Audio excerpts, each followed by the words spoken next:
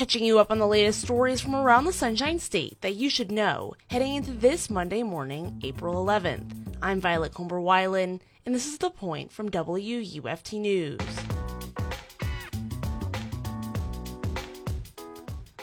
Around Gainesville, several golfers are working to improve youth golf programs in the community. And as WUFT's Ryan Haley tells me, programs pushing the youth golf presence have been lacking in the past. Here's Ryan.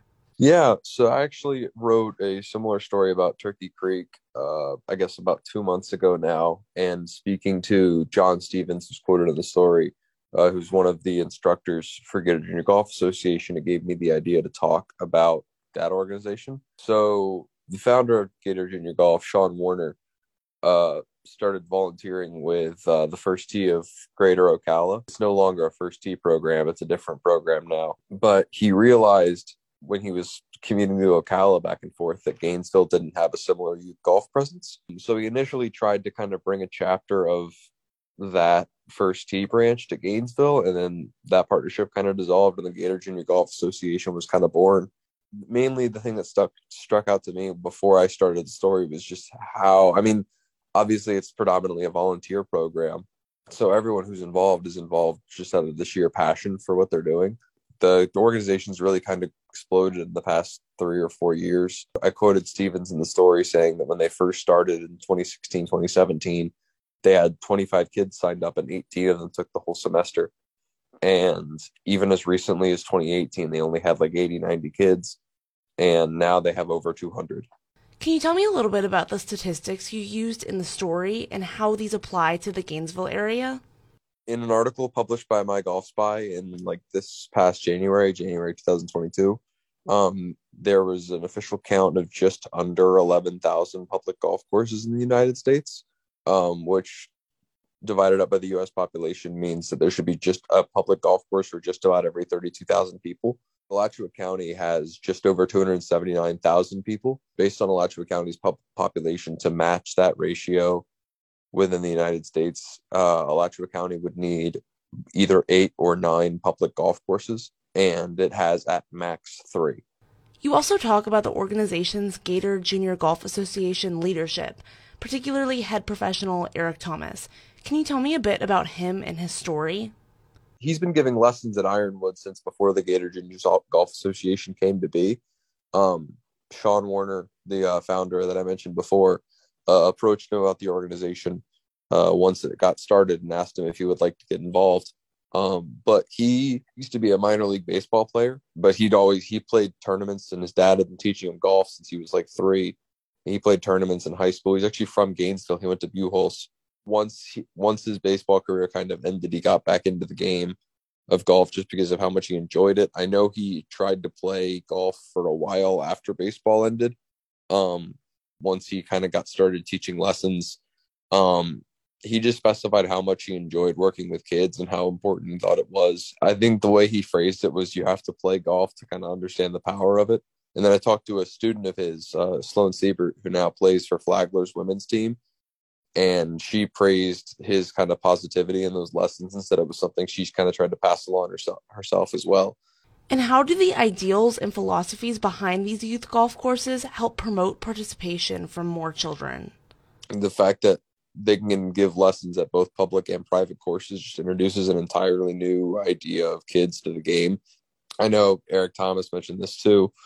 Speaking of him, he was like, even just like the aura of a country club can like turn some kids away from the game and kind of reinforce a bunch of biases about what the game is supposed to be, or what the game might be.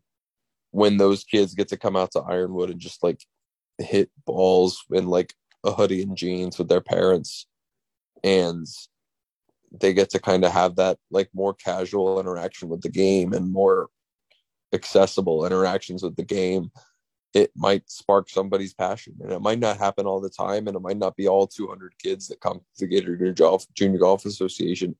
But even if it's just like 20 or 30 of them, and they're kids that would never have picked up a club if they would have had to go to like Mark Bostic or Gainesville Country Club to do so.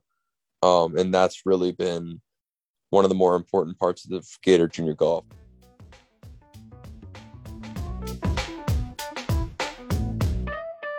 That was WUFT's Ryan Haley on Gainesville Junior Golf Association's aim to establish a stronger youth golf presence in Gainesville. Now, let's catch you up on today's top stories from around the state. In other local news, former Alachua County School Board member Diane McGraw is filing to run for the seat she was removed from. McGraw was initially elected in August of 2020, making history by giving the board its first black woman majority. However, McGraw caused controversy late last year when she was found to live outside of the district she represented. She was eventually removed from her spot by an executive order from Governor Ron DeSantis. According to the Gainesville Sun, new district lines now place her home within District 2, the district she once represented, making her qualified to run. McGraw's only contender is Mildred Russell, the candidate initially appointed to fill McGraw's seat. Florida's largest Medicaid payment vendor must pay nearly $9 million after missing a deadline to challenge this fine. According to Fresh Take Florida, Sunshine State Health Plan Incorporated of Tampa failed to pay tens of thousands of dollars of healthcare claims for the state's sickest children over a period of 3 months. The organization's government regulator, the Agency for Healthcare Administration, had given the organization until 5 p.m. Thursday to dispute these fines. The company now must pay the fine, which is $75 per failure, before April 18th. The company declined to say whether they plan to pay the fine in a statement last week. According to the Associated Press, there have been more than 200 instances of public school districts in Florida banning books since last July. PEN America, an advocacy group for writing professionals, says Florida had 204 instances of book banning in 7 school districts between July of 2021 and March of 2022. Only Texas and Pennsylvania had higher numbers.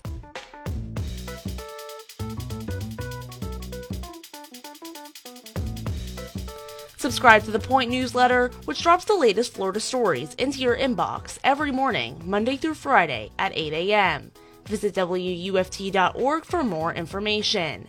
I'm Violet Comber-Wilen, and you've been listening to The Point from WUFT News out of the University of Florida. Have a great Monday.